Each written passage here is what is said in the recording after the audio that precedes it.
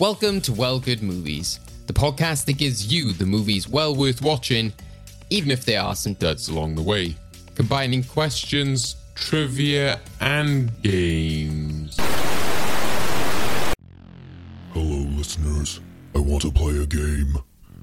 For too long, you have avoided the spookiness of Well Good Movies Halloween specials. Today, you face your fears and experience the thrill with fellow tormentor Craig McDonald and his twisted endgames. Or continue to hide away. Make your choice. They're coming to get you, Barbara.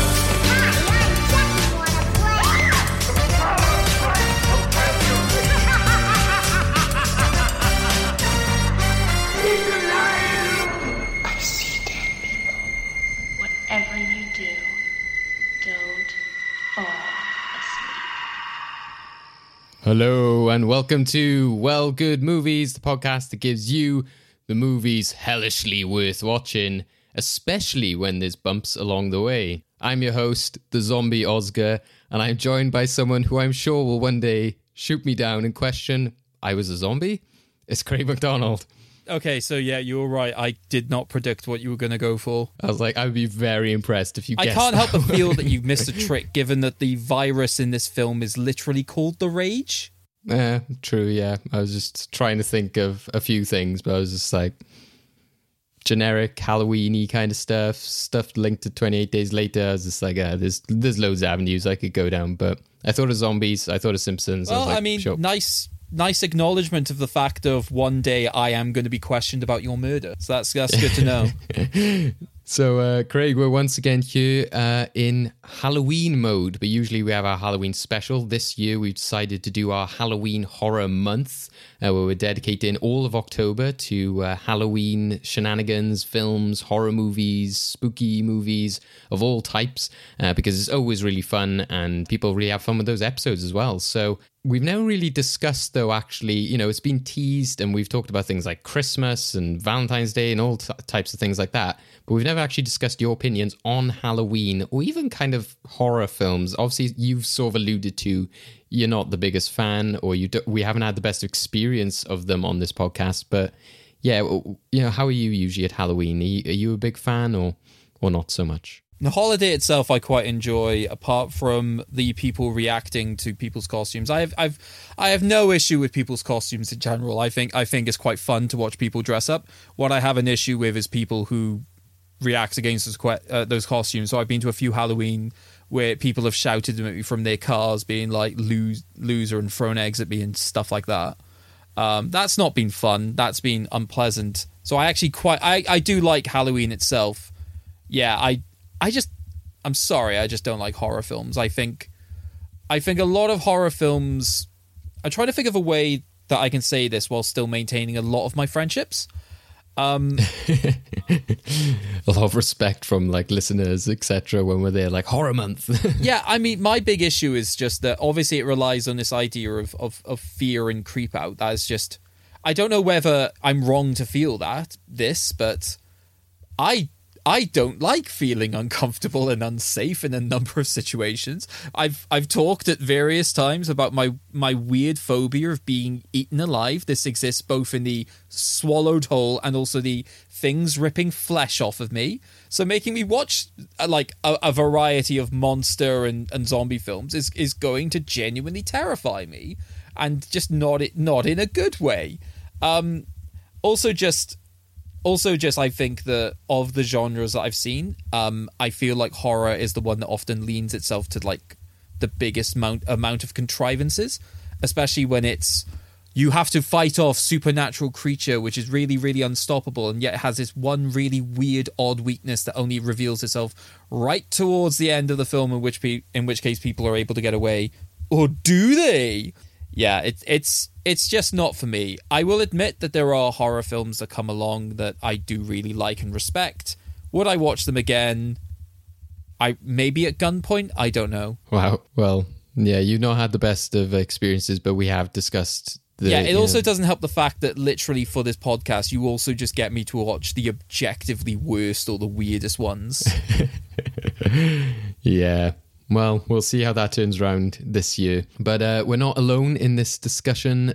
For our first Halloween horror special, we are joined by a fellow podcaster and filmmaker. It's Johan Schiphol. Hello. Hi there. I've been waiting this entire time. I've been in the bushes, just feeling very uncomfortable knowing when I'm allowed to pounce out. But I'm glad I'm on here now. Thank you very much for having me.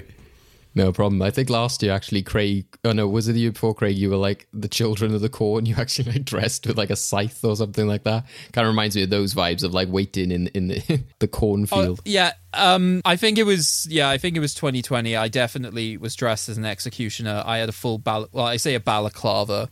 It was a beanie hat that I cut some holes into, so it looked a little more risque than sort of like robber, let's just say. Yeah. That would be more. That's more something you're definitely more like about to rob a bank. Well, we're glad to have you discussing Halloween horror stuff with us, Johan. Obviously, we asked you onto this episode because you yourself are involved in podcast projects and many personal projects, which all kind of like revolve around kind of like niche and crazy movies. So yeah, tell us about yourself. What do you do in terms of the podcasting world and what are your kind of tastes in movies? Ooh, okay. Are you literally ready for my autobiography? So basically, right, in terms of podcasting, if you want to go in that way, I started a podcast a while ago called The Trash Tapes, which was started off around about 5 years ago now, where basically it was myself and my buddy Ed. Basically, we just watched terrible movies, like really famously bad movies. We started off with a bang with Troll 2, and then we kind of went down from here, like Troll 2 is a classic in terms of rubbish, and then you go down the rabbit hole and you end up with something like Southland Tales or Street Fighter the movie, which hurts your head every time you think about it more often with plot holes.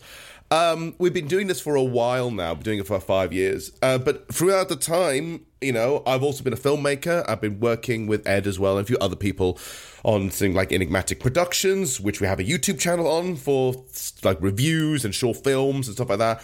Worked on feature films as a sound recordist and stuff like that, working in that field. But yeah, I've just found a way of really liking movies and just finding a way to talk about them. In fact, the Trash Tapes is going to have a move on from there, and we're going to do something a bit different where I'm not going to talk about bad movies all the time now, which is a plus. It is mentally exhausting to talk about bad movies all the time. Some of them are wonderful and it's fantastic treats.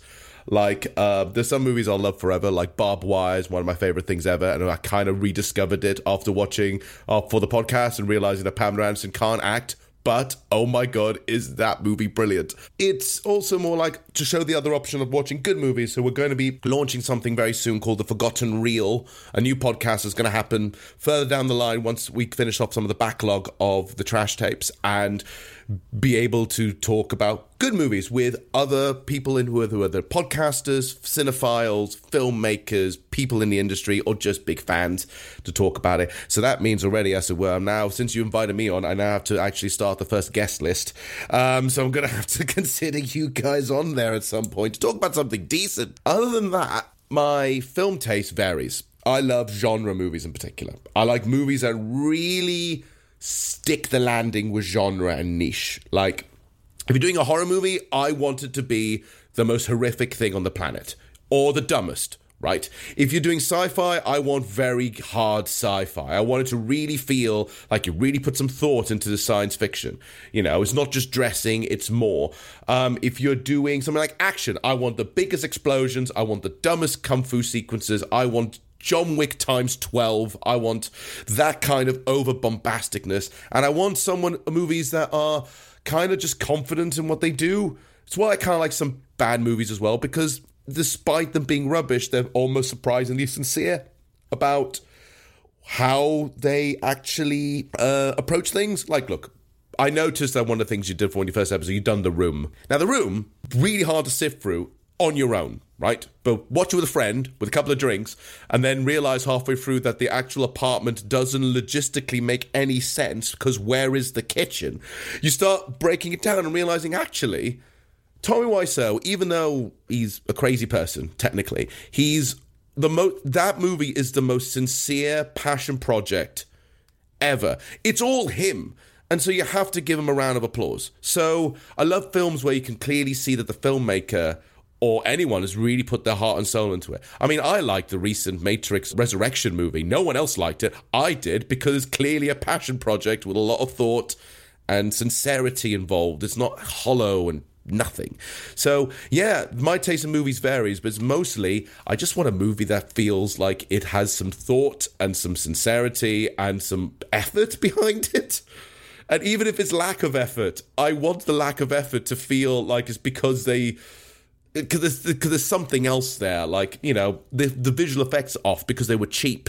And I just sort of say, well, at least you tried the ambition of having a decapitation scene, but you just had no money for it. I'm glad you put the effort. Look at the paper mache. You know, I'm wanting that, really. So, yeah, that's fundamentally what, for me, basically, that's what fundamentally what I believe in. So, yeah, that's me at the podcast and my movie taste. Now, you can ask me questions of anything else to add, but that is literally my selling pitch. Thank you for entering my TED Talk. So. Well, no, there's definitely some stuff there which, you know, we would relate to as well, as you said, you know, as podcasters, people who watch like all types of random films.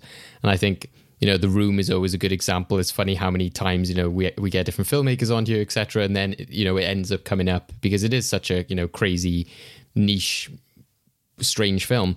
But even, you know, with something like that, you think about how do you rate something like that? How do you watch something which is, you know, an Oscar-winning film, and then something like that which just goes completely against the grain of like, how do you rate something? Because it's the kind of like, well, enjoyment factor, 5 stars, you know, technically, I don't know, 1 star, etc. Not long ago, I rewatched some of the Batman films, and I hadn't really revisited Batman and Robin for years and years since I was a kid, because there was just so much bad stuff said about it. I was just like, oh no, I can't, you know, I won't go back to it. And then I watched it and I was like, you know what? This is absolutely a delight. This is so fun. It just knows what it's doing. Kind of great. So I'm very much with you on that. And I think kind of great. You know, I think sometimes, I don't know, me and Craig sometimes have that similar opinion, but we have talked recently about I'll give things more credit. I guess it's more usually technically, but it's in terms of like what it's trying to do in terms of like, it, you know, further in kind of technology or creative filmmaking. I feel like aspects. I need to step in slightly, because while that is well, I was opening up to you there. Yeah, story. While that is technically true, I am also the one who, whenever a film is bad, I objectively enjoy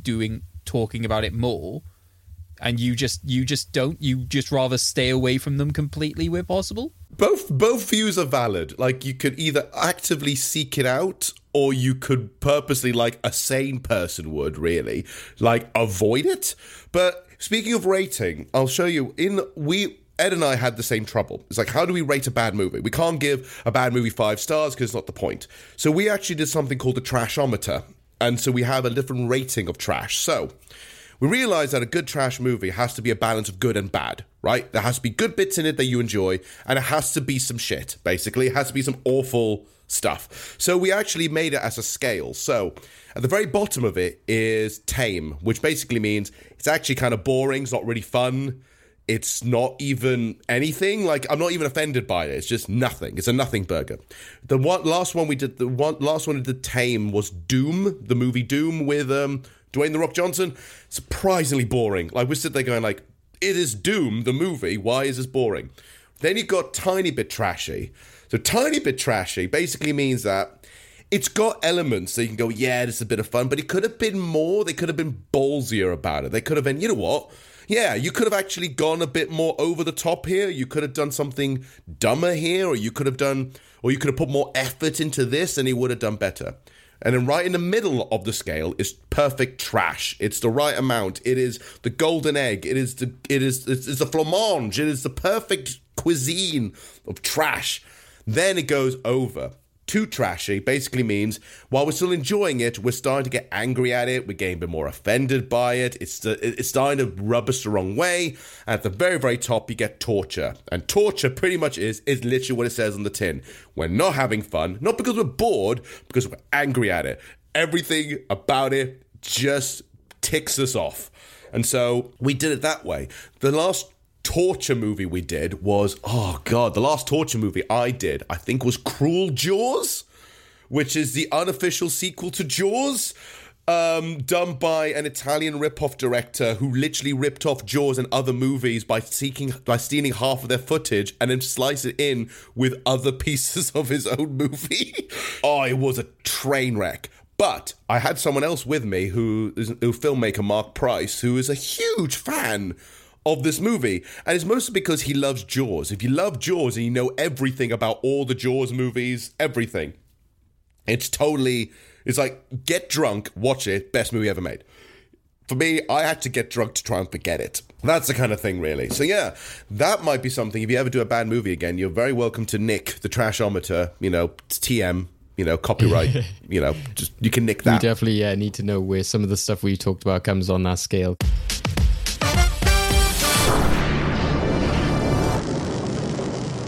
For today, anyway, we'll discuss with you, Johan, later on your thoughts about kind of like horror as we go into today's movie. But first of all, let's kind of step backwards and find out how we got to where we are today. So, Craig, at the beginning, I mentioned about movies that are hellishly worth watching in terms of making it more spooky and accepting the fact that there might be bumps along the way. But just to tease the audience at home, do you think that today's movie is a bump, or do you think it's well worth watching? I think this film is very much like some of the scenery it depicts, which is a baseball bat across an infected person's head. Okay, well, we'll find out what that all means later on. For anyone who didn't catch our previous episode, though, Craig, can you just recap us also on what we are watching, what you're referring to there, and what led us to today's film? Yeah, so after coming back from our summer break, we dealt with the sequel to Paddington in Paddington 2, just to get that out of the way. And then after winning our end game all about bears, our guest Jamie, using the link specifically of British cinema as well as Brendan Gleeson, brought us into today's film, which is indeed 28 Days Later. Awesome, yes. So from 2002, we look forward to discussing that film today and undertaking our usual task of deciding whether it goes into the movie vault, our vault of movies that celebrates chosen films for all time. So let's get to it then. Let's talk all about today's film. So 28 Days Later was released in 2002. Basic synopsis is that 4 weeks after a mysterious, incurable virus spreads throughout the UK, a handful of survivors tried to find sanctuary. This is directed by Danny Boyle, written by Alex Garland, and got a lot of actors which came to be, big famous names, which I guess this was sort of at the start of their careers. You got Cillian Murphy, is it? Naomi Harris, Christopher Eccleston. Then you've also got David Schneider, appeared right at the start as the scientist. And then you got Brendan Gleeson, which was the link from Paddington 2. And then many other sort of British actors who appear throughout it, but that is the main crux of our cast. And yeah, this film has gone on to make somewhat of a big legacy in terms of the fact it had a sequel. It had 28 weeks later. A lot of people were using imagery from this film when the pandemic happened. There's even quite a few sort of fan films which come up online as well, detailed about it. And I think we were even saying before recording about how you could have several sequels in terms of 28 years later and 28 months later, etc. But yeah, the imagery of this has become very famous. It's very influential, started the kind of zombie film sort of trend once again. And there were many films that were made off the back of it because of its success.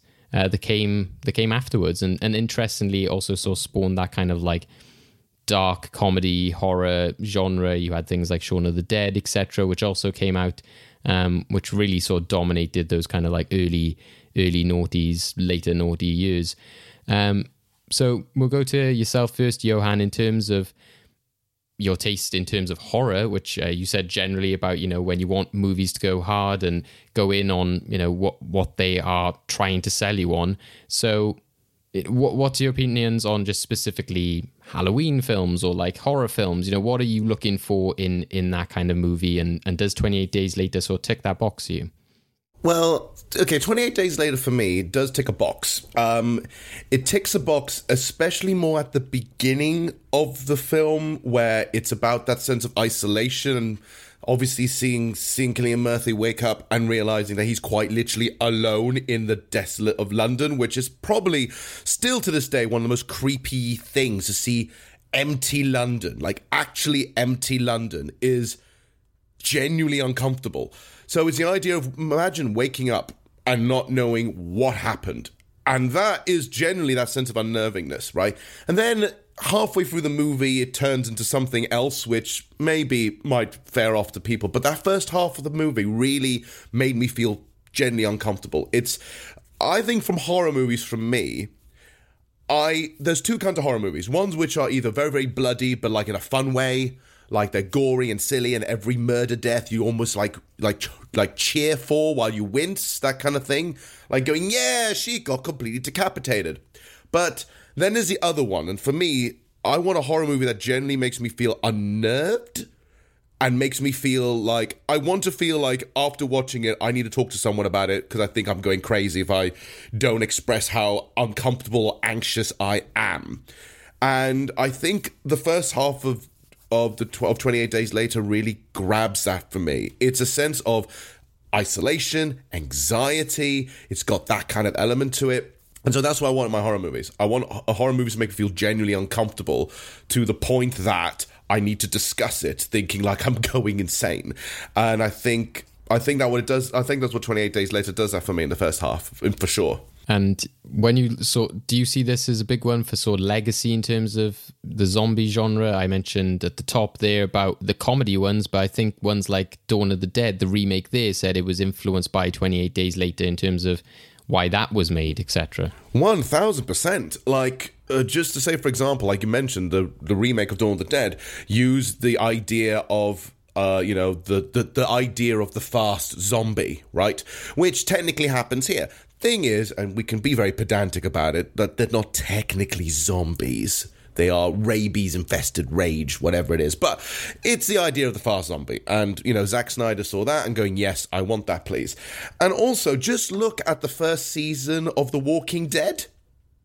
The first season of The Walking Dead is pretty much this movie, if you really think about it. It's, you literally have a character waking up in hospital, really like, what the hell's happening? It's almost an American Idea version of what's happened here.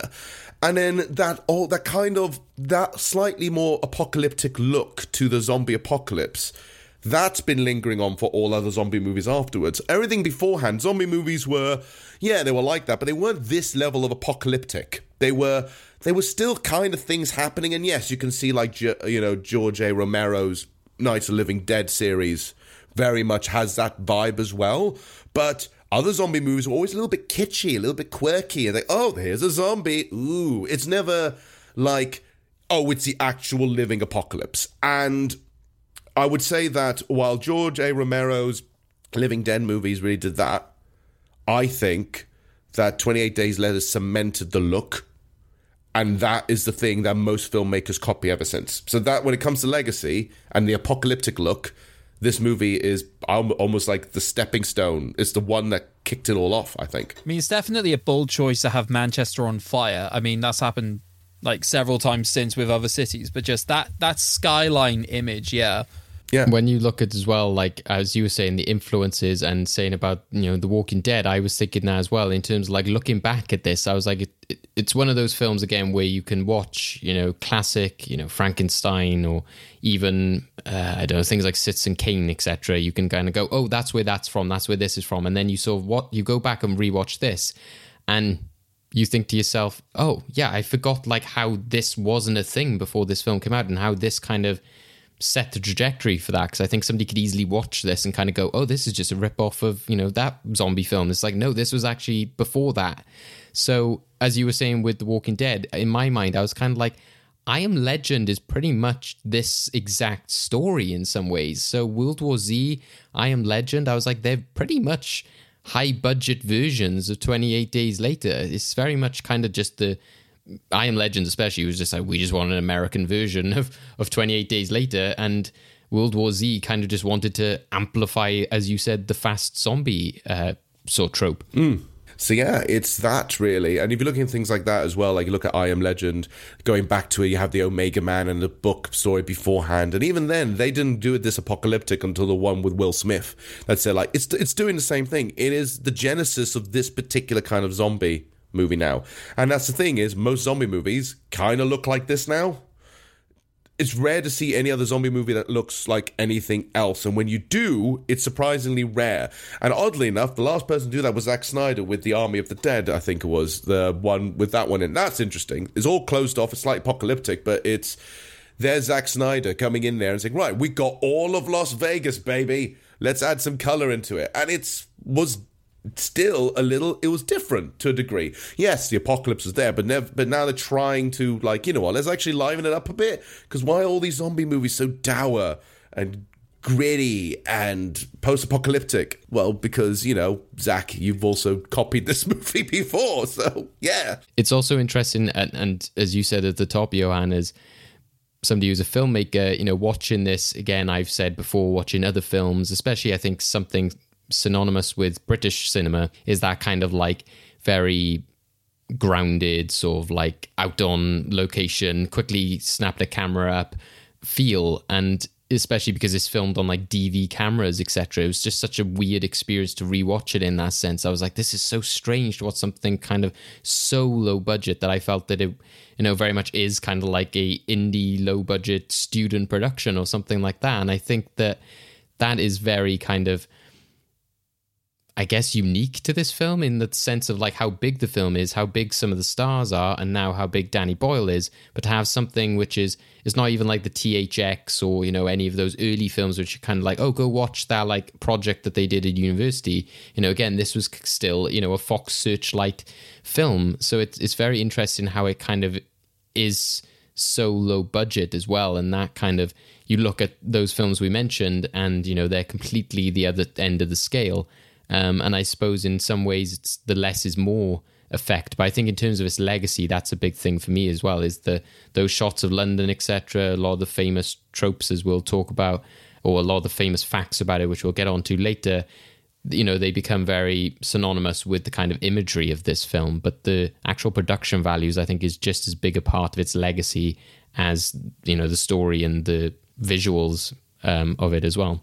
It's interesting, just to throw that quickly, because you talk about Danny Boyle. Obviously, it's low budget at this point, obviously. But the movie did before that was The Beach. And that was a surprisingly big budget movie at the time, to the point that it destroyed an entire ecosystem. That was his first big movie before, obviously, the Trainspotting. But that was always still feeling like low budget still. That's still Danny Boyle just, you know, talking to most of his mates and saying, "Oi, do you want to be in this movie?" So after doing The Beach, which felt like a big thing, he's gone the complete opposite and said, like, right, we're going cheap. We're going really cheap.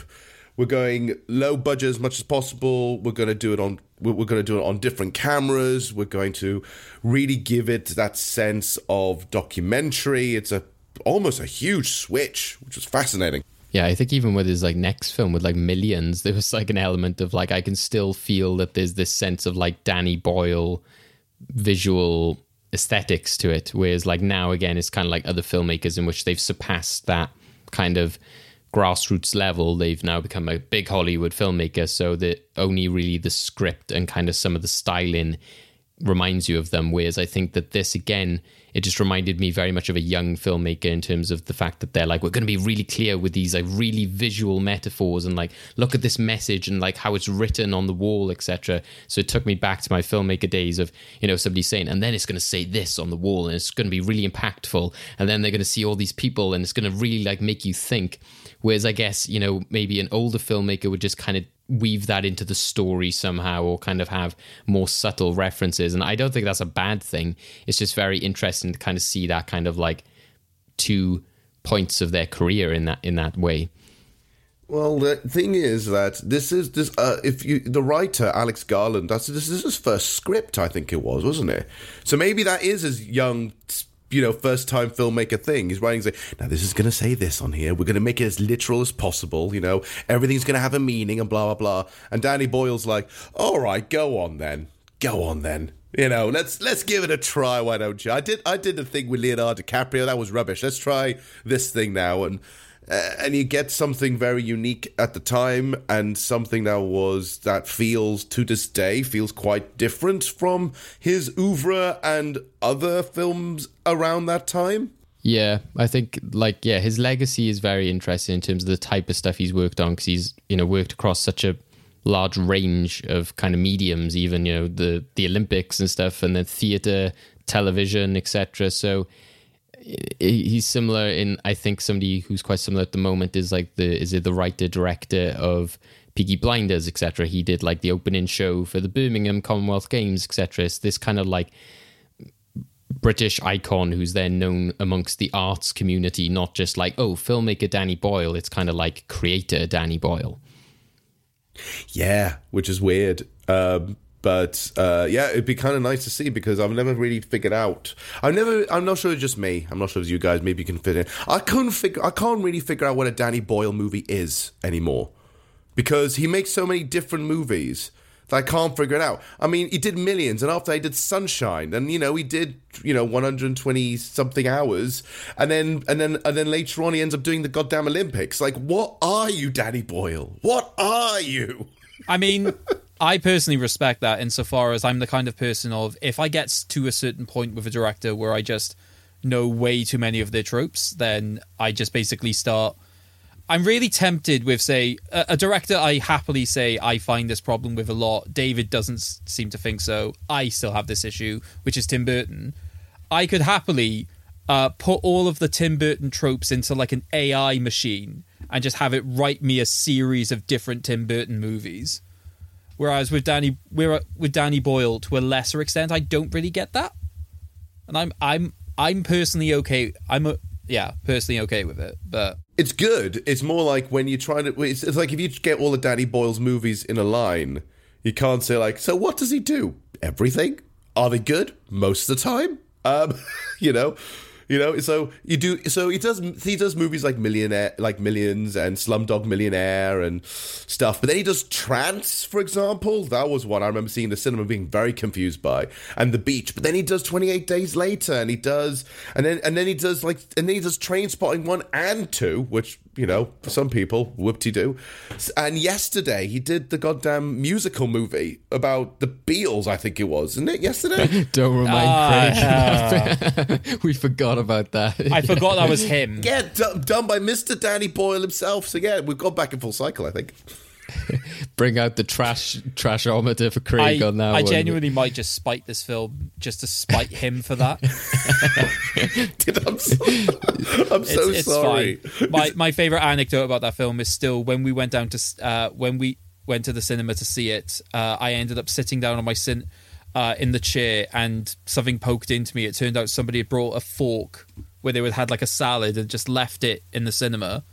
That was less painful than the experience of watching yesterday. Wow, that's a mood. Yeah, yesterday has Ed Sheeran. That's all you have to kind of say, I suppose. But you can go down different Danny Boyle avenues almost. I think it's true what you guys were saying, and it also goes back to what you said earlier, Johan, of being like, give me something, go all in if you're going to do it. And I think that's where the differentiation might be with me and Craig, with people like Tim Burton, because I can still respect the kind of effort to go in, like, well, you went all in kind of aspect.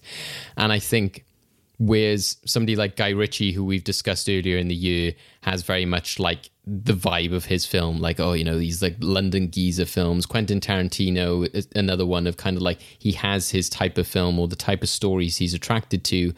And I think that Danny Boyle has that in terms of like, he could have gone down that route. So you look at something like Trainspotting, and I think you could have had, Trainspotting, Millions, maybe 28 Days Later could have been that avenue, Danny Boyle. But then to have Slumdog Millionaire be such a diversion from that, and 127 hours, so it almost feels again like Slumdog Millionaire, 127 hours would be on this different avenue. It's almost kind of like Ang Lee or someone like that, in which they're approaching everything from a very like artistic, wide scope, but you just don't know which route they're going to take, because they're just kind of focused on the story. So it is interesting that he made this film, especially. I think the only thing in my mind which would be similar is Sunshine, in terms of like looking at kind of like genre, I guess. True, but that was like over the top and big budget and pretty, and had like big set pieces and everything else. But with this one, it's literally down in the dirt. And in fact, the movie looks dirty most of the time, you know, from going over there, going to the manor house and leaving at the end. Nothing ever looks clean. And it's cheap and grimy and nasty. And you know what? Good on him. Good. He's good on him for doing that. So well done. Yeah, I agree with you. I think it's definitely what you said earlier, that when I kind of think of like the story and the legacy even combined, I think it very much is like hindered on the first half of the film. I think that's when it's at its best, and then it kind of like turns into a very different film for like the second half. And it's almost, again, even that then other films which have like mimicked it almost go into that same territory. And I think that's where sometimes I struggle with some genre pieces or horror. You know, I think of something like, you know, a filmmaker like M. Night Shyamalan, who kind of has his like wheelhouse and goes very big in on his ideas. And there's been so many times like Split, etc., where I've been like, I'm loving this. This is such a good idea. But sometimes I just lose it when it kind of goes a bit too manic or a bit too crazy at the end. So I felt that happened here. But there's so many of those visual touches that Danny Boyle has, so many kind of ambitious moments. And as you were saying, I think so many times where I felt tense and on edge. There's, you know, as soon as they went into the tunnel, I was like, what are you doing? Don't go into that tunnel. What a stupid idea. But even when they were going around the shop, or when they were out in having a picnic, I was kind of like, oh God, you know, what's going to happen? When is somebody going to be attacked or killed? And they weren't, you know, so it was interesting in that sense. For me, that was compounded by the fact of I was never used to the idea of zombie or zombie-esque creatures dropping in through the ceiling. The moment that sort of happened in the parents' house, I was like, right, all bets are off now. No dimensions are safe. You're like, yeah, it's like it can literally pop out of anywhere. Ceiling, floor, wall, window, anything. Anything's possible. Oh, yeah, just the fact also using the stampede of rats as the signifier in the tunnel, I thought that was a great touch for adding the suspense. Well, even throughout the film, that kind of theme of nature, kind of like the animals always being the signal that something's happening. You kind of have like the crow later on. I think in one of his dreams, he sees like the sheep running away, etc. It's that kind of, you know, nature versus nurture, animals versus humanity, and kind also of just aspect. taking the moment to admire some horses who have just vibed with life and carry on. Yeah, and very much that they're like, there's 4 horses, there's 4 of us. Like, you know, like they see each other in one of the horses, you know, like that's the parent horse, that's the child horse. I mean, I saw that, and as an owner of horses, I was like, that's really uplifting and all, but realistically, those horses probably would have starved to death if nobody was tending to them properly. They would have died of colic long before now. Hey, where are you going? I think the message of that, actually, because that made me think about it, is that actually shows that with the whole thing, although the movie does linger on this a bit, it's more the idea that nature, that nature's not the problem here in a weird way. Like the idea is that all the animals, they're mostly fine. Nothing really happens to them as much. We're the ones who are going to be extinct. It's aiming at humans are going to be the problem here. That's what it aims at. So that's why you see all these lovely things of all the animals, you know, running away or doing stuff, because they know not to do stupid things and not to do that. It basically it's telling them, like, with this, we're giving you a warning. Or like the horses just chilling out. They're just like, this doesn't have nothing to do with us. This is your problem, basically. And that's what's interesting, because there have been other movies, other zombie movies, where the animals get hurt. And, you know, like, you know, Resident Evil has the famous dog scenes, you know, and you've got, like, other bits, like, what was it, like, you got, like, killer birds and everything else that are all, like, zombie stuff. And it's just more interesting when none of that's in there and everyone else is fine. It's just people. People are going to get hurt here. It's just an interesting fact. It just popped in my head when you told me about it. No, that's true. It's like Game of Thrones almost, when they had like, zombie bear, and I was like, I don't really care about a zombie bear. You know, it's like, what? It's just a bear. You know, like it's but yeah, by that point, it's just a bear. Like you could just give us bears, and bears are just as bad as a zombie bear. That's like overkill. Like, why do you want to give us that? Yeah. Now? To be fair, this was also present in the anime and manga Attack on Titan, where just all of these like human-eating giants just had no interest in any of the animals walls whatsoever. It was only just the people in the walls. And it then just that just adds more, like, the thing is, like, you're not the issue here. So it's not like a virus or like a disease in that sense where it affects everyone. No, it's just affecting this one particular thing, and it's us. And we're considered to be the most sentient ones on the planet.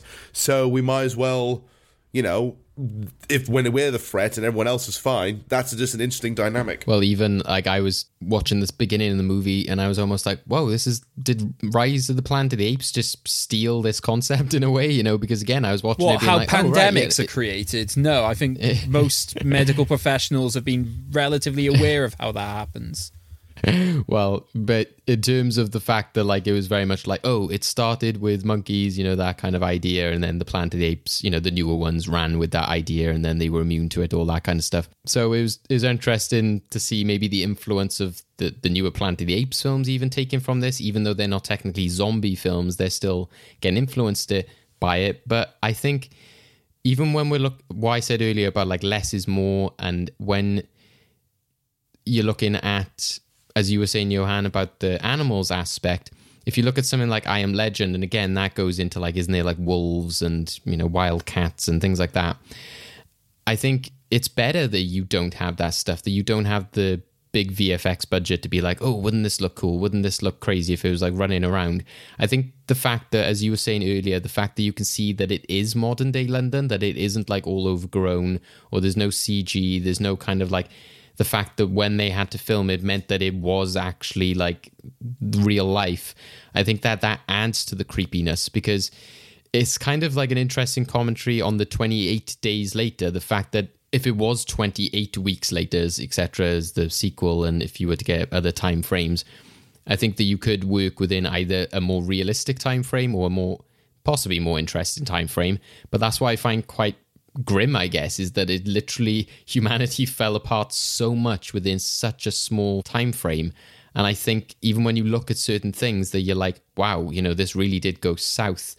And how much, I don't know, like, obviously some of it's budgetary, but it wasn't like there was just cars littered everywhere. Not everything was on fire. It's just the fact that it was just abandoned. It was just that idea of just, like, everyone's gone. It's not the fact that, like, everyone died and there's all these bodies everywhere and there's this big pile-up. It's not like War of the Worlds or something like that.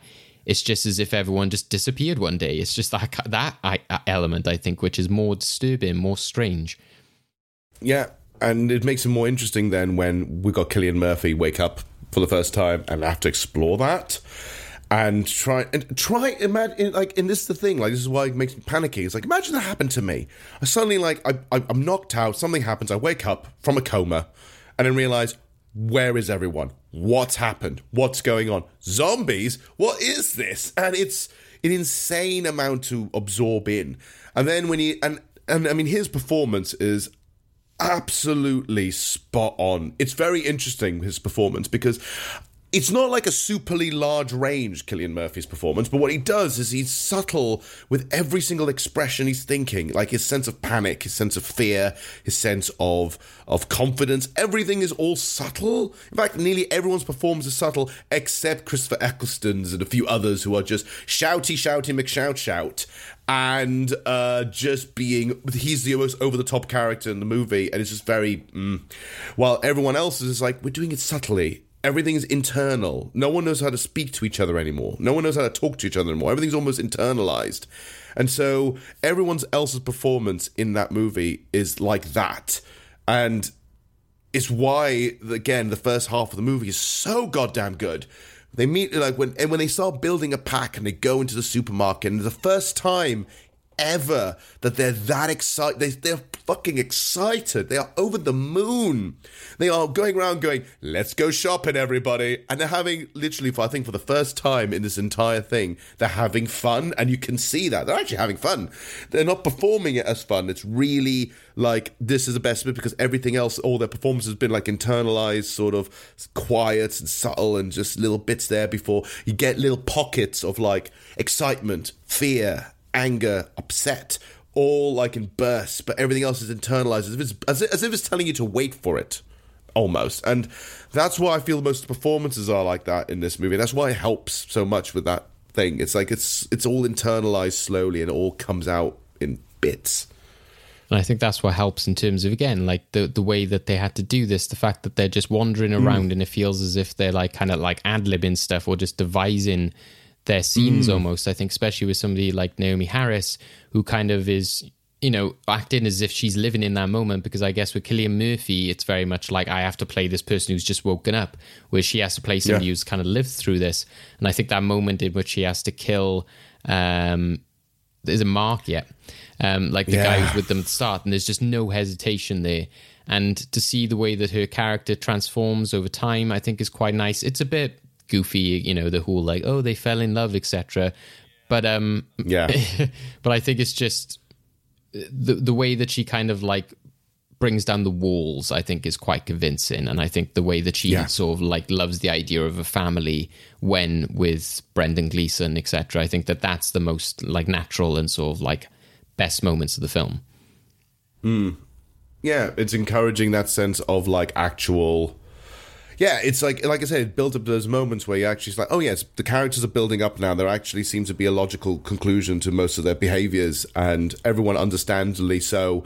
Like Cillian's the audience in this point. He's just as blank as we are, because we're introduced in a fashion that we're almost just as blank as we are. We know from the beginning, and we know everything with the scientist and the monkey and everything else. We all know this already. We all know about that. We know that bit because we've been informed. But we're now just as confused as Cillian saying, "Oh, everything's happening here," and then they meet other people and go like, "Can someone explain this to me?" It's like, "Oh, you don't want to know," and starts building up from there, building that posse. It's fantastic. It genuinely is, to me, it's in terms of performances, it's one of his best still, and everyone in this movie is just really, really good in terms of understanding like when is it to go big and when is it to be internalized and to keep that in, waiting for the right moment. It's not someone who overacts. No one here overacts except Christopher Eccleston.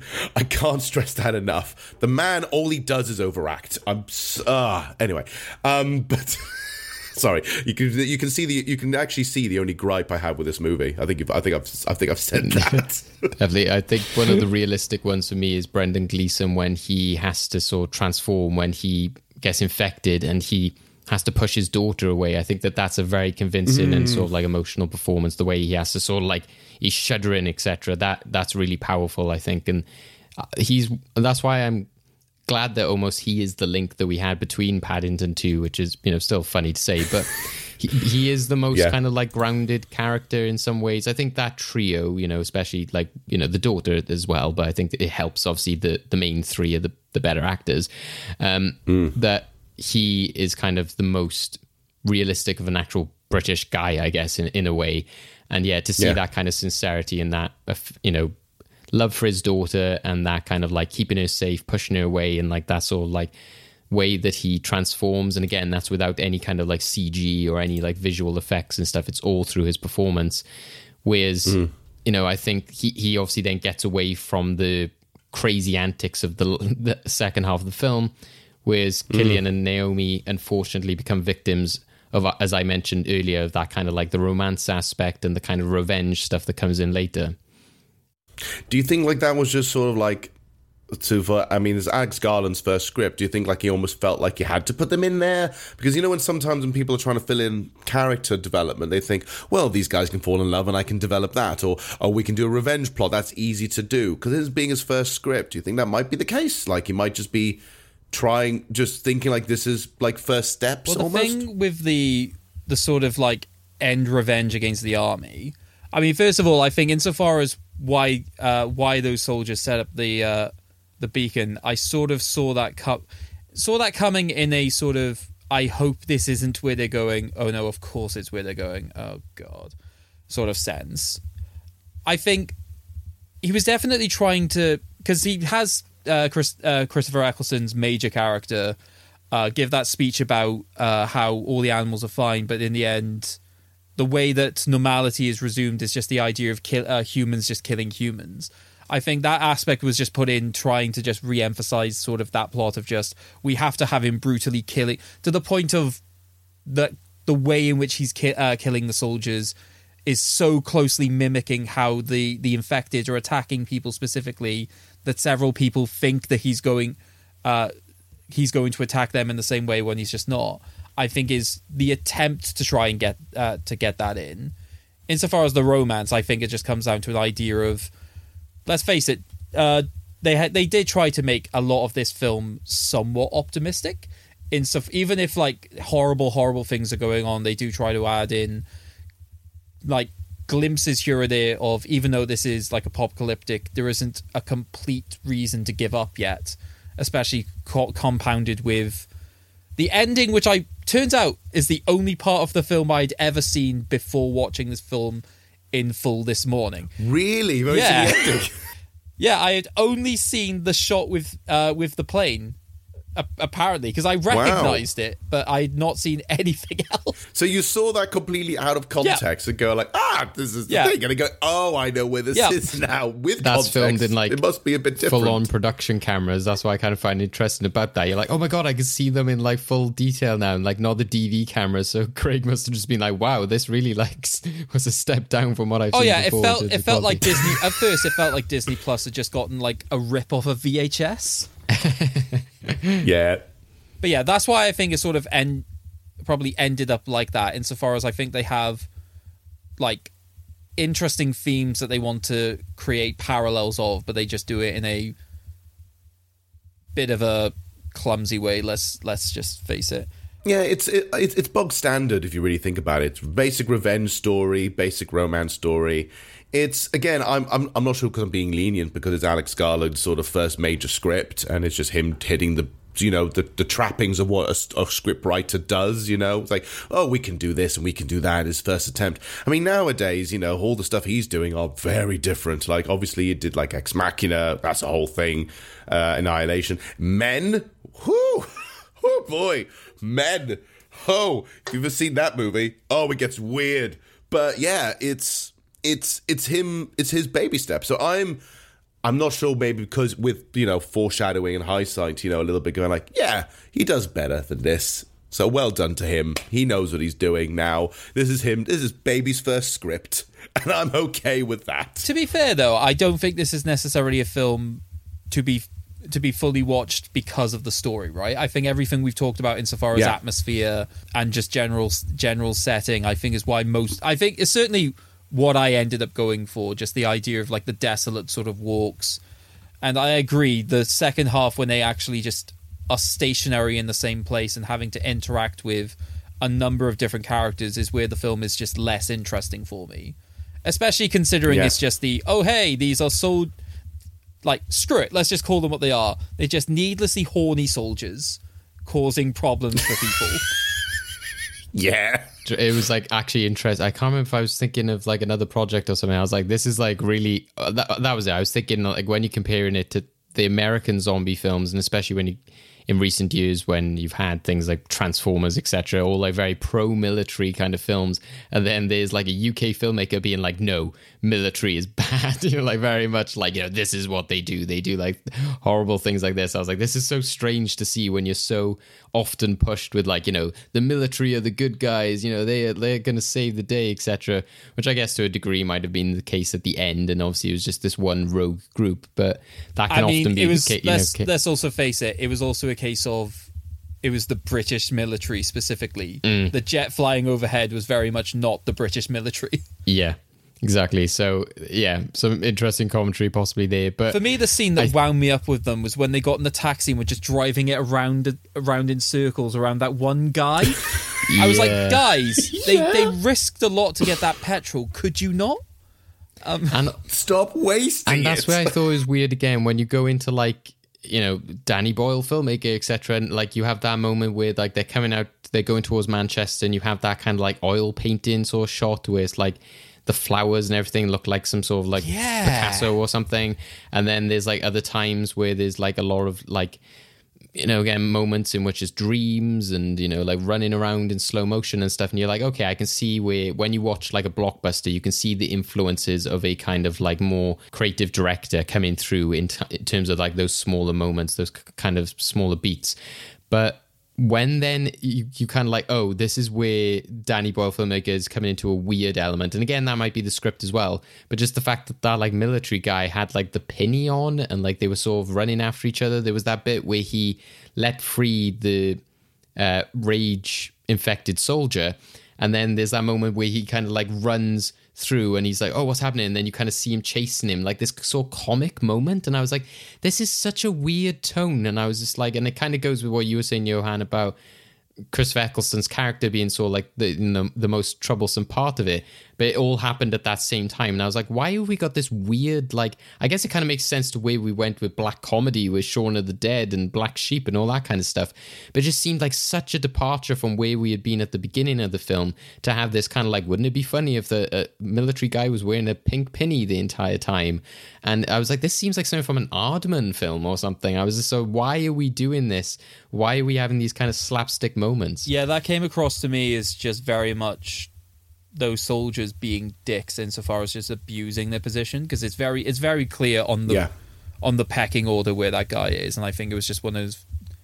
I don't think it was seen as like, oh, wouldn't it be funny? I think that might be a bit of a flippant way to sort of express it. I think it's more of a case of, how do the military necessarily operate insofar as how they treat weaker members of their platoon?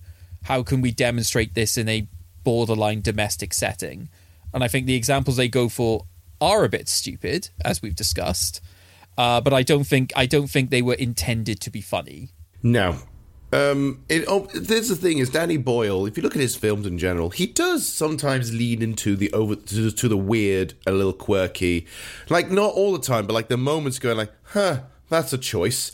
Like, if you look at Trainspotting, there are a few moments going, huh, that's a choice. I think that's the best way to describe Danny Boyle movies. I think I've figured it out. They're really good movies, and there's moments going, huh, that's a choice. And in every movie, it does that. Like Sunshine, loads of moments like that when you watch it. Near the end of Sunshine, going, huh, that's a choice. Or you're looking at things like, what other one I saw recently? Trace or Trant, I believe it is the one. I saw that one recently in the cinema. I saw it in the cinema like ages ago when it came out. And the movie was very decent. And then there were really some really, really graphically gory moments that were not... Like, the movie doesn't seem to match that. So then you go there, and then, just like I said before, you go, huh, that's a choice. So, it doesn't surprise me. Maybe this is a Danny Boyle thing. It might be a Danny Boyle thing. You know what, let's really do this bit. And you're like, sure.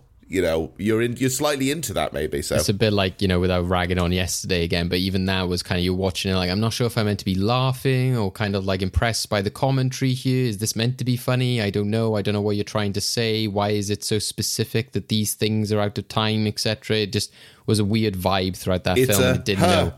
That's a choice. Yeah. It's literally that. That's a choice. Well done to you. Oh, David, I think it's generous to call anything in that film commentary. But I think to go back what we were saying about like why does the film veer off in that way, I think it's also what we were mentioning about when you look at something like, as you mentioned, Ex Machina. I think that those kind of concepts are based on like the heart of the film and the drama, and wouldn't it be interesting if it led to this, something like Get Out, which is like succeeds because of that. Like, imagine if this is the setup, this is the payoff, whereas films which, in a way, this kind of reminds me a bit of like District 9 and some of the criticism that got of like, great idea, what an amazing film, but then it kind of just turns into this action set piece at the end. I think it's those films which are very front heavy in their concept, and this is very much like, imagine 28 days went by and all this happened, desolate world, but where do you go from that? And I think that very much is a young filmmaker kind of aspect to have. Like, wouldn't this be a great opening and wouldn't this be a cool scene? But you kind of have nowhere else to go, just kind of down the conventional route to then go, and then they run into some soldiers, and then there's a revenge thing, then there's a romance thing. I think they're still trying to kind of sell you some of the themes. The fact that there's kind of the idea that the one soldier's trying to protect them, I think that was nice. And the fact that he brought in the element of like, they're still out there, we've been left as an island just to sort of quarantine us, etc. Those elements still come in. And the fact that even Christopher Eccleston's character, which again, I was like, too bad this wasn't in a more realistic performance. But when he's saying about like, we need to survive, we need to do this, we need women. And I was like, this would be you could sell me on this idea if it was, 3 years down the line, but I'm not sure if after 28 days you would already be like, we need a woman, we need babies, we need to start It's been breeding. a month. Yeah. It's been a whole month that I haven't canoodled yet. What's happening? I mean, you say that. I literally have a friend who broke up with someone about a week ago, and he's already talking about how depressed he is because he doesn't have someone to have sex with. You'd be surprised how the male psyche works. Jesus Christ. But is he already like, I need to advance and continue I the need human women. race? I need to. The human race is dying. But Let's yeah, also be fair. The context was also that soldier was likely going to kill himself. In that story that Christopher Eccleston said, he literally had to stop soldiers from putting guns in their mouths. Yeah. I think it's just the element of like, there's like a lot of commentary there as there is earlier in the film. And I think there's a lot of ideas floating around there. That one to me would have been interesting, but maybe in a different context. But I think ultimately as well, it comes down to like, this would have been fine as a 90-minute film. Why did it need to be 2 hours? Why did we need to stretch it out? Why couldn't we just stay out in the desolate? I would have preferred the whole idea they got to that place in Manchester and there was no one there, and then just carried on with something else. I was like, why can't we just stay isolated and alone? Because up to that point, you very much feel like it's this indie, low-budget production, and they should just kind of like led with that and kind of kept it as this nicer kind of 90-minute piece rather than stretching it out into this kind of crazy action set piece at the end. So basically, the whole thing at the end of it is just like, and the real story is the friends we make along the way. It's basically that. So instead of going to Manchester, there's this whole weird, perverted, weird, whatever nonsense happening over there. We've discovered that even through the zombie apocalypse, we are best buds now. You would have ended that by going, that's a choice. That's a choice. There you go. I think we discovered how we broke down a Danny Boyle movie. I mean, to be fair, I would be on board with that if they had the right song choice to end the film with. Because one thing I think I definitely want to mention is that the tracks that they use for this film are definitely, I think, thematically work incredibly well. Because as well as just seeing all the imagery, just the music that they use throughout, I know some of the songs from somewhere, but I just can't remember where. But just the fact that they feel so familiar and yet so sort of like not as well, I think also just really sells it. There's the one famous song that we always hear. Like, we're like, you hear that. And that's the first time I hear it. And then now when I think that, I think this movie. But now you hear it on everything, even in car commercials. And you're going, why are you playing that? It came from that weird zombie apocalypse movie. Why are you playing that? It's a really connected choice. All that, it's iconic, some of the songs they pick out. It's perfect choices. I think it's used in Kick-Ass as well, isn't it? It's like In the House in a Heartbeat, that's used like in Kick-Ass. I think they used it in like Terminator or the trailer, etc. So I think, and even the end credits song, I was like, this is a really nice way to end it as well. It's kind of like leaving you with that kind of like uneasy, kind of like rogue, isolated feeling rather than just like ending on like, as people were recently doing like jokes where they were saying like, oh, this film from 2007, and they kept going to What I've Done by Linkin Park. But if it did end like that would have been ridiculous. As an aside, I can't believe you've seen so many of those that you are tired of that trope. I literally have seen one and love it. I think I just saw 3 and I was like, I get it. I flipped through and I see it. Yeah, I love that. Yeah, the one I saw was the Thanos one, and I was like, this is actually perfect.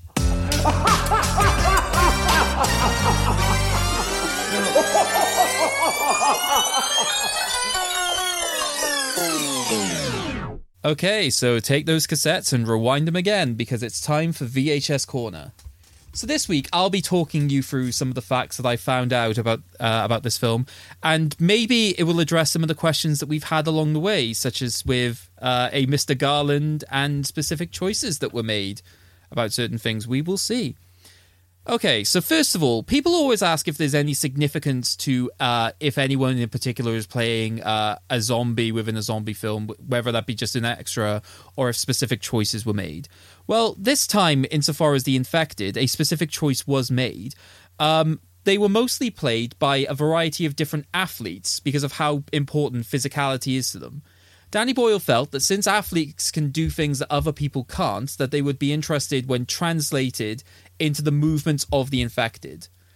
So bringing in the aspect of like the fast zombie as that introduction, literally having athletes be those people as well, maintains that speed, but also just like some of the shaky movement.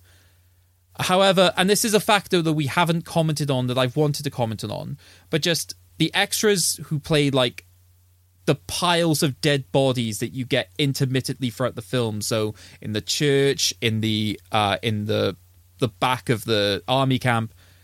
Yeah, unfortunately, they were played. I don't want to just say just college students, but they were played by college students who all volunteered to appear in the film. Okay, so in terms of specific choices about why certain things are focused on, in terms of like, say, shots, and I think this is often where we talk about like zooming in on particular things of like, why is it written in that way? It's important to note that what Danny Boyle specifically wanted to do was that there are a variety of different pictures from various different moments in history. So that be whether they be political revolutions, whether that be natural disasters, whether that be moments in wars, where he saw the pictures and wanted to recreate those sort of shots within the films themselves. So there are a variety of times where this happens. Most notably, and this is also where a bit of controversy sort of comes in, the shot of the missing persons board was a shot that was a recreation of, I can't remember exactly which moment, but a lot of people said that it had too many parallels to a lot of the missing persons posters coming out after 9/11, which they thought, given when this film came out, was a bit unfortunate. However, the reason for that is the production for this film literally started September 1st, 2001.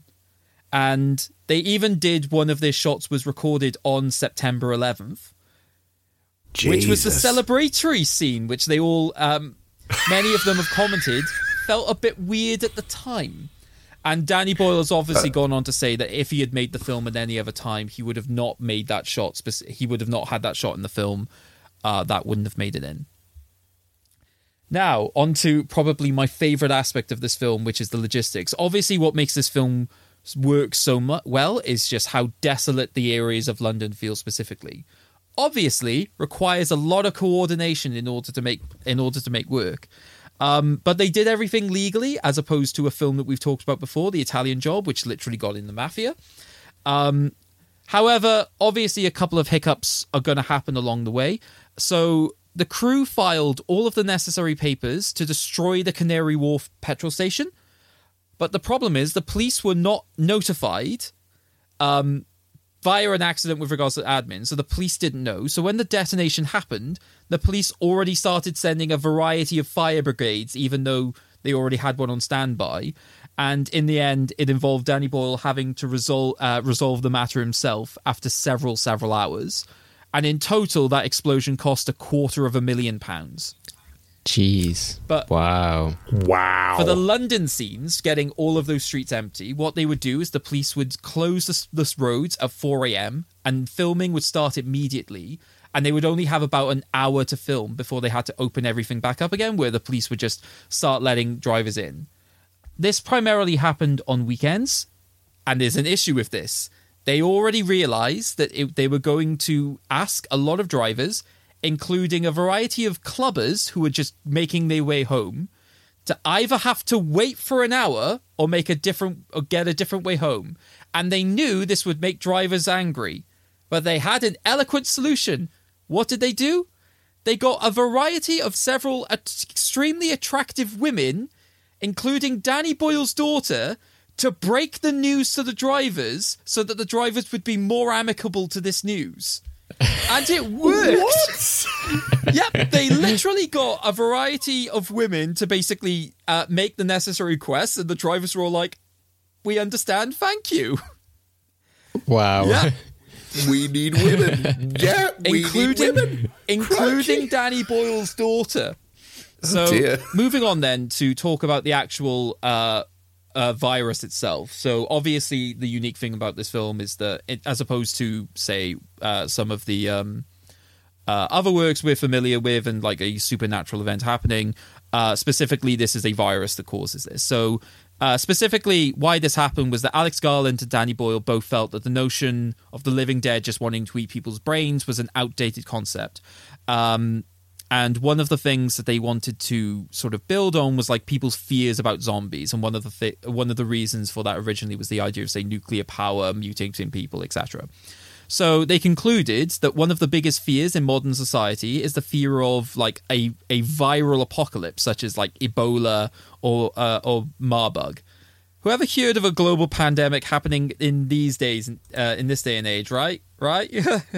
Anyway, specifically, they were inspired by such incidents such as anthrax and bioterrorism scares in London and the spread of mad cow disease. So even the design for the symptoms of rage was based on Ebola specifically. So which is able to be spread via both primates and humans, and transmitted through the blood. Specifically to the point of, in a graphic novel set which is set between 28 days later and 28 weeks later, so called 28 Days Later, The Aftermath, it's explained that the virus is actually created via the Ebola virus, which was being used by scientists to carry the inhibitor. So literally in this universe, rage is just Ebola on steroids, literally. A little bit then on casting. So we've obviously talked a little bit about both Brendan Gleeson and Christopher Eccleston being in this film, and for better or for worse being the notable aspects of the film. Specifically what Danny Boyle wanted to do with the casting, because he wanted to maintain a lot of the sort of realism of the film and just drawing people in. He wanted the actors to be as unknown as possible in many situations. So that's why we got Cillian Murphy, Naomi Harris, Noah Huntley, and Megan Byrne specifically. They were all virtually unknown, having only either had minor roles on film or having done British television work. The irony of this is who was originally cast to play Jim before Cillian Murphy? Ewan McGregor. Obviously, this ended up not happening. The reason for it is because they had a falling out because of The Beach, another film that we've mentioned. Because originally, Ewan McGregor was cast for the lead role in that, before eventually it was given to Leonardo DiCaprio, which obviously caused a lot of friction. When it didn't go to Ewan McGregor, it would have gone to Ryan Gosling. So just massive irony for that being the premise. Wow. And finally, you've made a horror classic when the very popular horror novelist of Stephen King himself loves your film. Not only did he buy out an entire showing of the film in New York City for himself, but he's also referenced 28 Days Later in his own work. So King paraphrases one of Selena's lines in his novel of Dr. Sleep, that line being, "He needs us more than we need him." So that's it for VHS Corner. So what do you think? Some of it I could understand slightly, like the whole Ewan McGregor thing I kind of get, but the thing with the women, wow, that is well played, I guess. I don't even know how you'd approach them to say, yeah, this is something we need you to do, please. Like, okay, why are you letting us do it? What if they're really angry? They won't be angry at you, my love, I promise. They won't be. You're really pretty. You're really pretty. Oh my god, that's amazing. It shows again. This kind of semi shows. Yes, there was a budget to this, but they had to use low budget tactics to try and get away around some of these which would have been a really expensive thing to do, or would have just been faked somewhere. Well, the other thing I didn't mention is that the film is all filmed in sequence, pretty much, apart from a handful of shots. So literally, it would have been a case of they had to get every single thing that they could with London just ASAP before they move on, and they only had like an hour a day basically. Well, especially with Cillian and his hair and stuff like that as well. Yeah. I think that's what's definitely was so interesting about the London stuff, and I think that's what makes it kind of so eerie and ghostly, especially like when you see the flat with like the Christmas lights and stuff like that, is that it appears real, and it's almost like it evokes memories of you. I've been up at 6 o'clock in the morning. I know it's kind of like before the rush of the day starts, when it's kind of that weird moment or in the middle of the night. It's that kind of like eeriness that you get, but literally to have like nothing, no cars, nothing. I think that's what's good about it, is that you don't see anything. And I think I was watching it being like, did they just film this without, at a time in which nobody came, but then I saw that police were used. Yeah, it's London. It's impossible to ever be in a situation where you're in London and there's just nobody around. Apart from coronavirus. No, yeah, but not even coronavirus, right? Because you would also still have vehicles driving around. You'd still have the occasional law enforcement officer, and also in some situations as well, just sad to say, but homeless people, right? Yeah, well, that's what people were comparing, they were using the footage from this film and being like, oh my God, London looks like this film to an extent when the pandemic began. But I was even thinking about all the rubbish and stuff. I was like, did somebody just come along with a big bucket and just spill it all and be like, quick, we've got an hour to do this, because there was so much paper and stuff on the floor and different places, like the boards which are around Piccadilly Circus, etc. I was like, did you just have to really quickly erect this? Because I think I saw as well about how they had to do the same with the road. They had to really quickly close off the road so that it was the only car on the motorway, etc. So fair play to them for pulling that off and getting it done. They had an hour to film everything on the M1.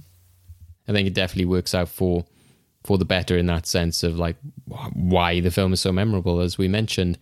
So talking about why it's remembered and its legacy, we now go to the movie vault and ask, should 28 Days Later gain the honour of a place in our movie vault and join our collection to be highlighted for all time? Johan, you're our guest today, so I'll go to you first. What do you think? Does it deserve a place in our collection? Again, because we've talked so much about it's a half and half sort of film, but there's so much to appreciate here.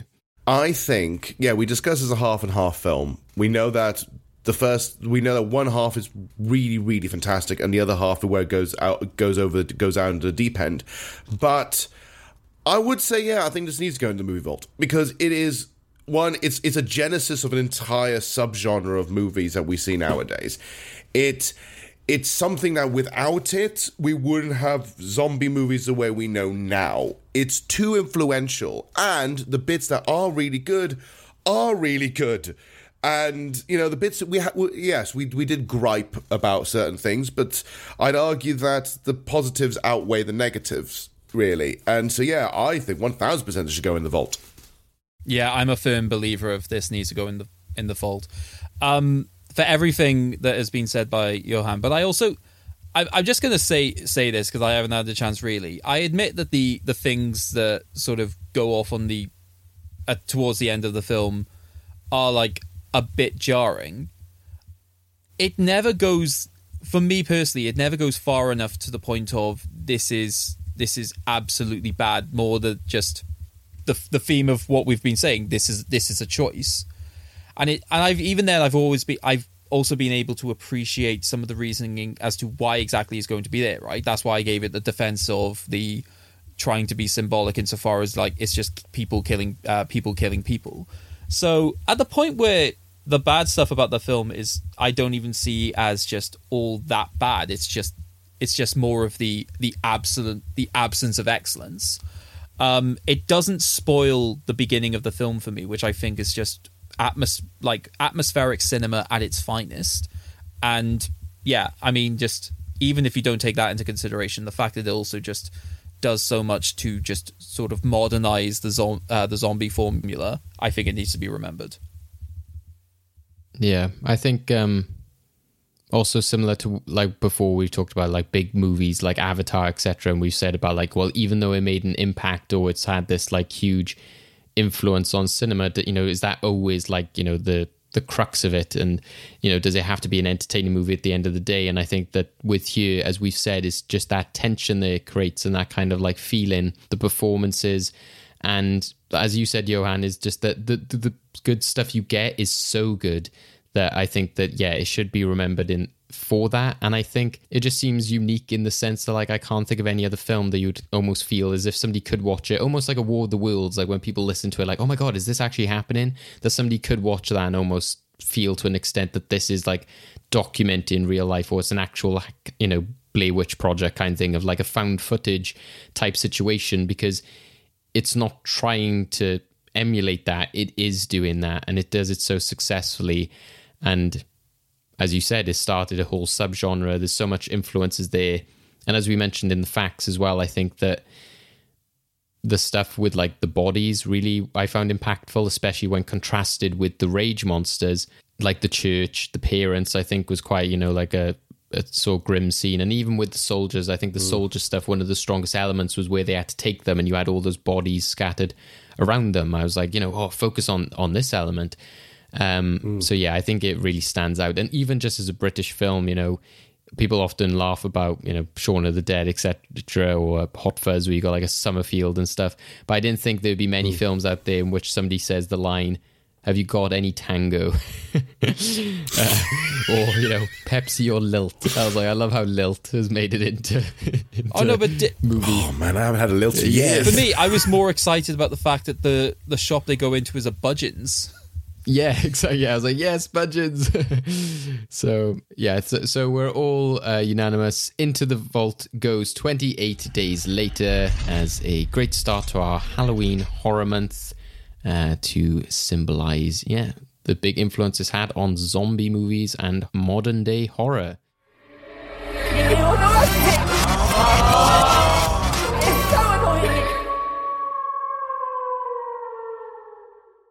Okay, endgame time. So this is a game that I lovingly call How Many Days Later? Obviously, zombie films are quite unique insofar as a lot of the, inciting incidents for these films happen, days, weeks, months, even years before the actual story that we get to follow picks up with the characters. Obviously, all of the development with the zombie apocalypse itself is something that's usually glanced over. So it got me thinking the very interesting question of, how long actually is there between the beginning of the film and the end of the film if you were to think about real time? So this is a game that I've basically extrapolated here. What I'm going to get you to do is I'm going to give you the name of a zombie film, and I want you to say, depending on a sort of parameter of time that I give you, so whether that be in days, weeks, months, years, I want you to tell me how much time do you think has passed from the beginning to the end of that film. Okay. But it is going to be a closest to the correct answer wins. I will give you a very, very easy one. If I was to say how many days technically pass in the film Night of the Living Dead, you would say... One, yeah. Because it's literally a night, right? Yeah. So that is part of a single day. So that's how it's going to be counted. Even if it's only the night, I'm counting that as a full day. Okay, is everyone clear on the rules? Mm-hmm. Sure, I'll give it a go. Okay, fantastic. So before we actually get into the game itself, time to have a look at what we're playing for. So as always, both David and Johan will have the opportunity to suggest the film that they would like to see in the next episode of the show. So to give us a flavour of what we're playing for, David, describe to us your film. So my film I've chosen, it very much goes down the kind of fun Halloween route, but it's not so much down the adult route, but it kind of goes into an area of horror stories, which I think are quite important. And I think it's from one of the most ambitious and creative animation studios I think we've had in recent years. It very much takes the zombie idea. So zombies are a big part of this film. I've never seen this one, even though I've enjoyed most of the films from this studio. It's from 2012. And yeah, as our next episode's got horror fans and animation fans, I think it would be a good pick for that one. So that is my pick. Okay, interesting. And now, Johan, tease us with your film. Well, this is a 1988 film. We're sticking with the genre of zombie in a way, but it is not your typical one. Let's just say it involves voodoo instead. It is directed by a genuine master of horror and stars an actor like Bill Pullman, so that's something to think about. It is genuine. It's based off a genuine non-fiction book about voodoo magic, and it gets really, really weird. It's famously known for having some fantastic visual effects in terms of makeup and gore, but also renowned for having such a bizarre atmospheric setting. And it's almost an underground, almost an underlayer, it's out of this director's oeuvre. It is mystical, it is weird, world hopping, genuine voodoo magic. And that's probably the best. I'll just leave it there for you. Interesting. For the first time in a while, I genuinely have no idea what the films suggested are, but I'm genuinely excited by both pitches. But before we get to see who has the honour of choosing between those two excellent options, it's now time to play the game. So there are 7 questions, and like I said, it is the closest to the correct answer wins. Okay. Question number 1. How many months are there in the film Shaun of the Dead? So this is a everything happens and then the ending has a however many months later. So how many months? Okay. Johan, your answer is? I went for 6. You've gone for 6. David? I also went for 6. And the answer is? Hey. 6 months. Hey! I almost went for 3, so I'm so glad it changed. So you both get a point. Perfect. Number 2. So we've already discussed Night of the Living Dead. So the sequel, which is Dawn of the Dead, how many weeks does that film take place after the original film? So how many weeks? Between the original film and the sequel, basically. Yes. Ooh. Yeah, I had to do some serious digging on That's like a variety. Stumper already. I'm... Okay. I will say, if the answer I have is wrong, then please blame people on Reddit.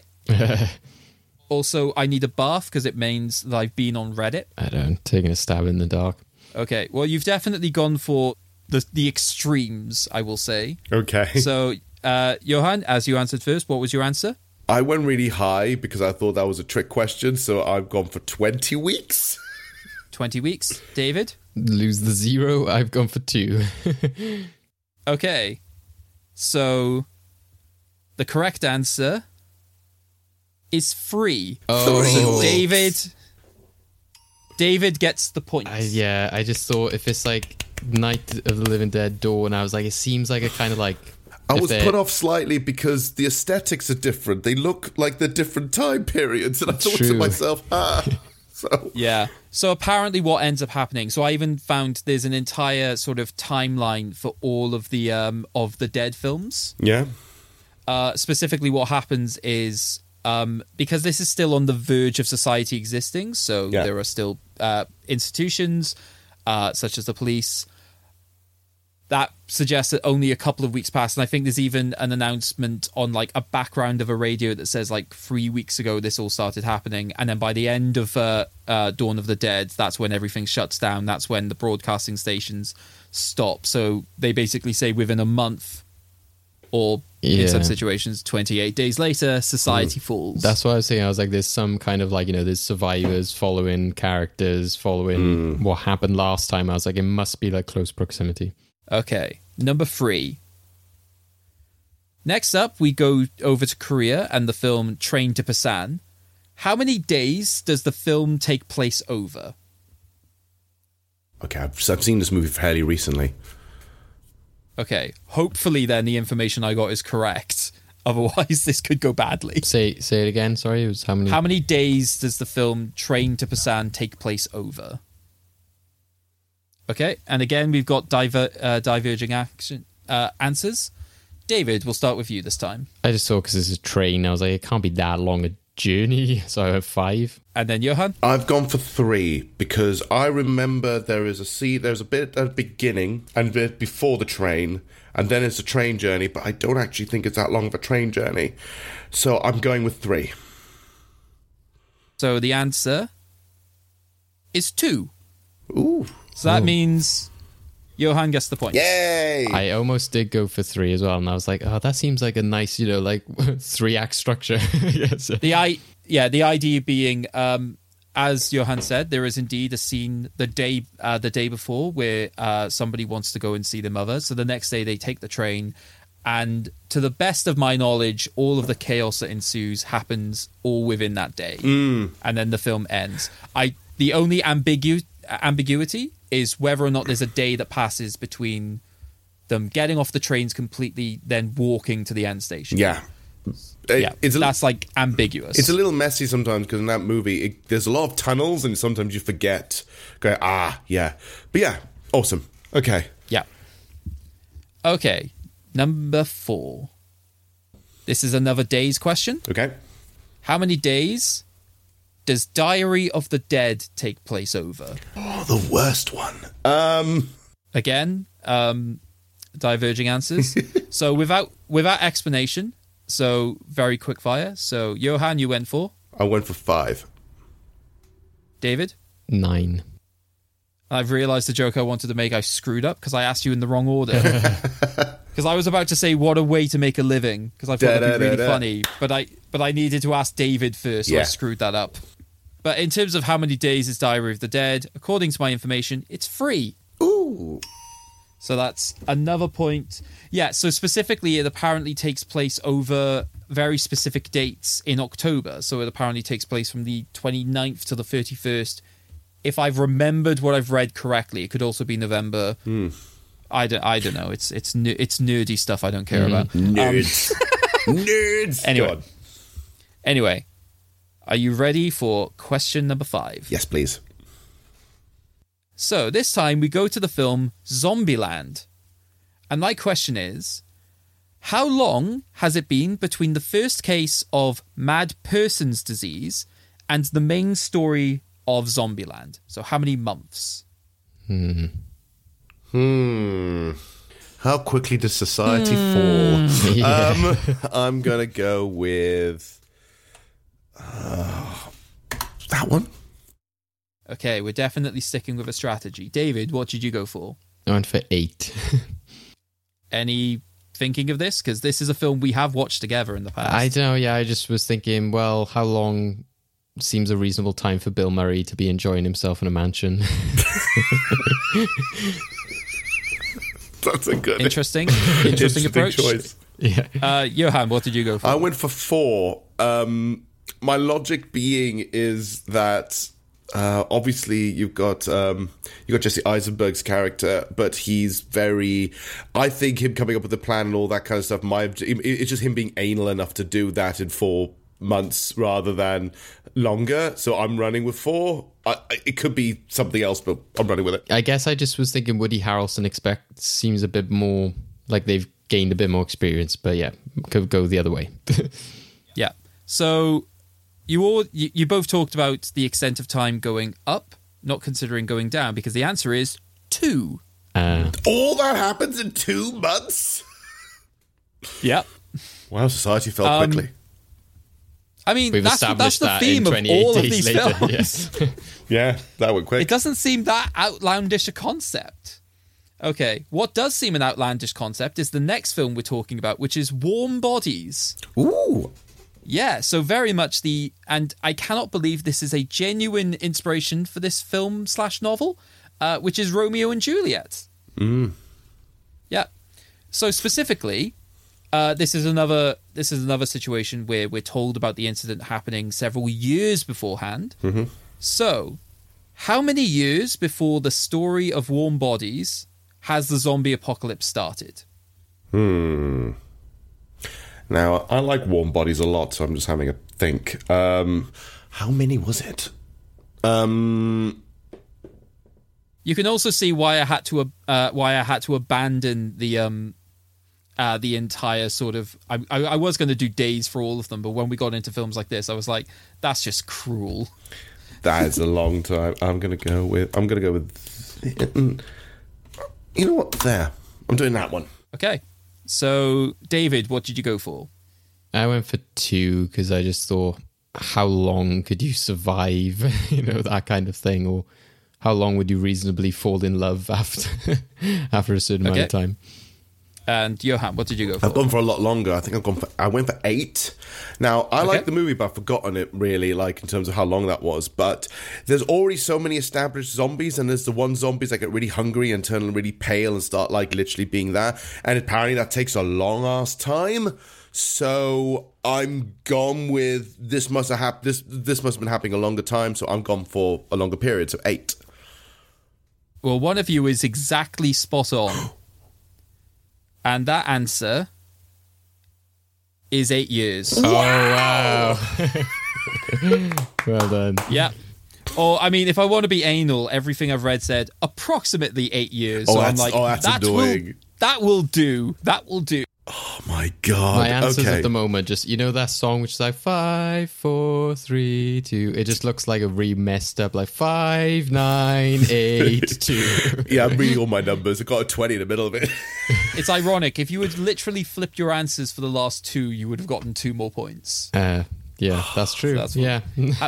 Okay, so we come to the final question. This is my favourite, and I have worked this out specifically, so this cannot be the wrong answer. Okay.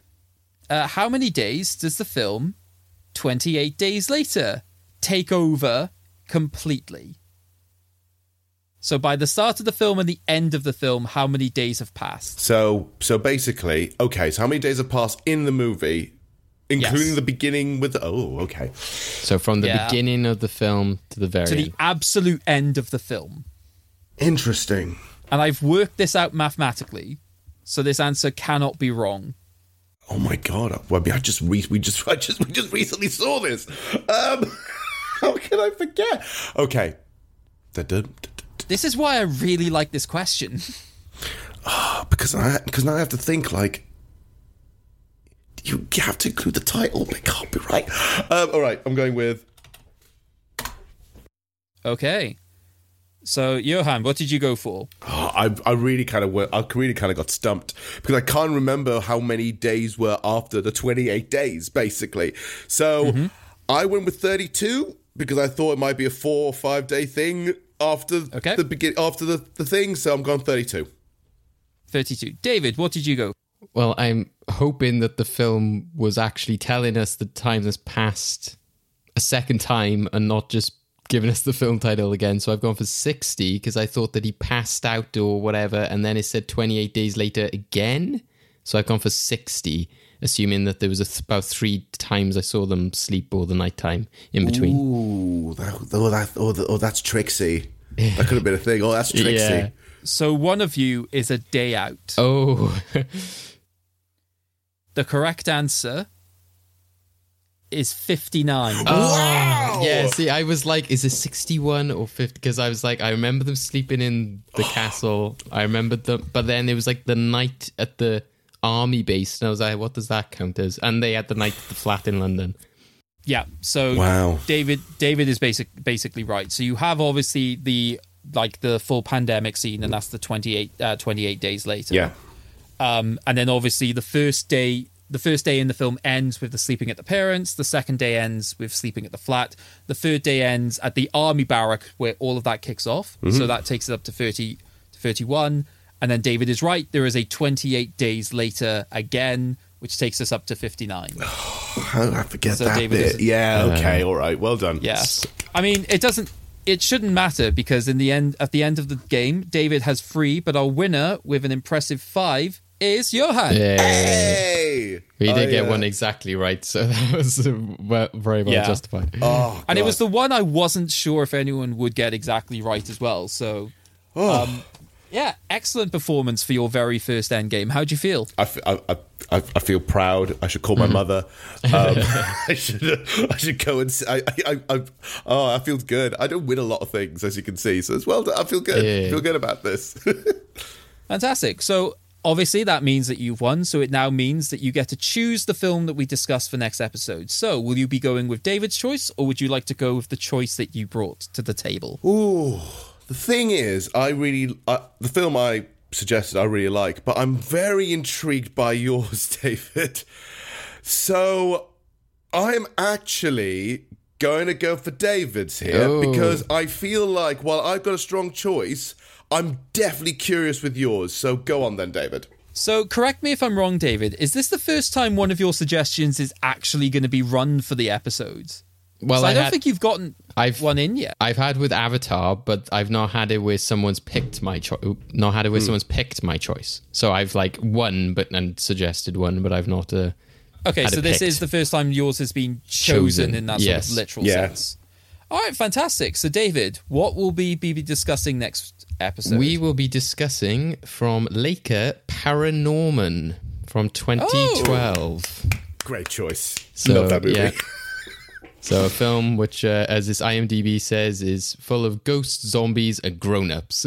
So, yeah, I thought potentially with this, I think we had the start of October. I thought that we might have had a lighter, funny sort of Halloween film, but then we had 28 Days Later. So I thought this might be a fun chance to circle back to something a bit more like fun family Halloween kind of stuff. We got somebody who does animation and who doesn't love stop motion. So I thought, great chance to talk about it. Fantastic choice. And David, for those who want to listen along and watch along at home, where can they find and watch Paranorman? And this isn't just me asking in a very veiled way of, will I be able to watch this with any of the streaming services I have? No, that's fair. At the moment, it's mainly for rental, so you can catch it on places like Apple, where you can rent it. You can also get it on like the Sky Store. Possibly if you internationally, it might be on several streaming services. But yeah, at the moment, you're probably looking at like rental, or you're looking at physical media. But go support your, animated films such as Laker. So yeah, if you want to watch along at home, check it out on those places. It's been a really fun episode today. We've gone down lots of crazy avenues, talking about Danny Boyle and what makes a Danny Boyle film. And we now know it's a choice. Yeah, going down the influences of this film. 28 Days Later made it into the movie vault. So yeah, great start to our Halloween horror month. So Johan, it's been a pleasure having you on the episode. And you told us all about your podcast, etc. at the top, and your several projects and some of the people you work with. So where can the people find these projects, and where can they find you online? What's the best place to go visit you? Well, if you want to check out all the stuff we kind of do, you can type in The Trash Tapes on any podcast streaming service. You can find anything there. On Instagram, you can find me personally as Johan_Trash Tapes. Or if you type in Enigmatic Productions, you'll find our website there. You can also find, we also are on Instagram, we're on Facebook, we're on Twitter, and all that kind of thing as well. So we're kind of everywhere. For me, if you can find me on social media, as long as you type in Johan Chapol, my name is very unique. I'm pretty much, I feel like I'm the only one, so you could find me eventually.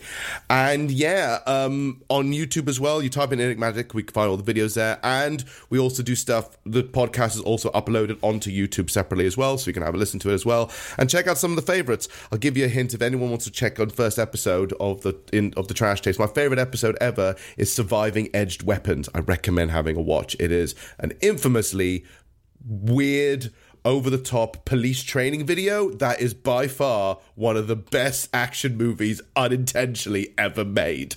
So check that out. Sounds good. And and we look forward to your future one as well, talking about good movies. So hopefully you can get the good movies team on there. We'll happily join you for that. But the Trash Tape seems like we need that meter in our lives as well for some of the stuff that we need to watch. So we look forward to listening, and go check out Johan online. A bit of a shout out here as well. At the beginning of this episode, we had our very talented previous guest and friend Kyle Sean Thomas provide us with that very spooky opening, which will be continuing throughout all of Halloween Horror Month. So Kyle, you can find him online as Kyle Sean Thomas, but also he is part of a very cool metal band called Crypt Rot. You can find them on Instagram. Their handle is Crypt Rot Band, and they got their debut album which is coming out, which is called An Ancient Summoning. I feel that all of this is so fitting with what we've just been talking about. And he's even sent over a little snippet.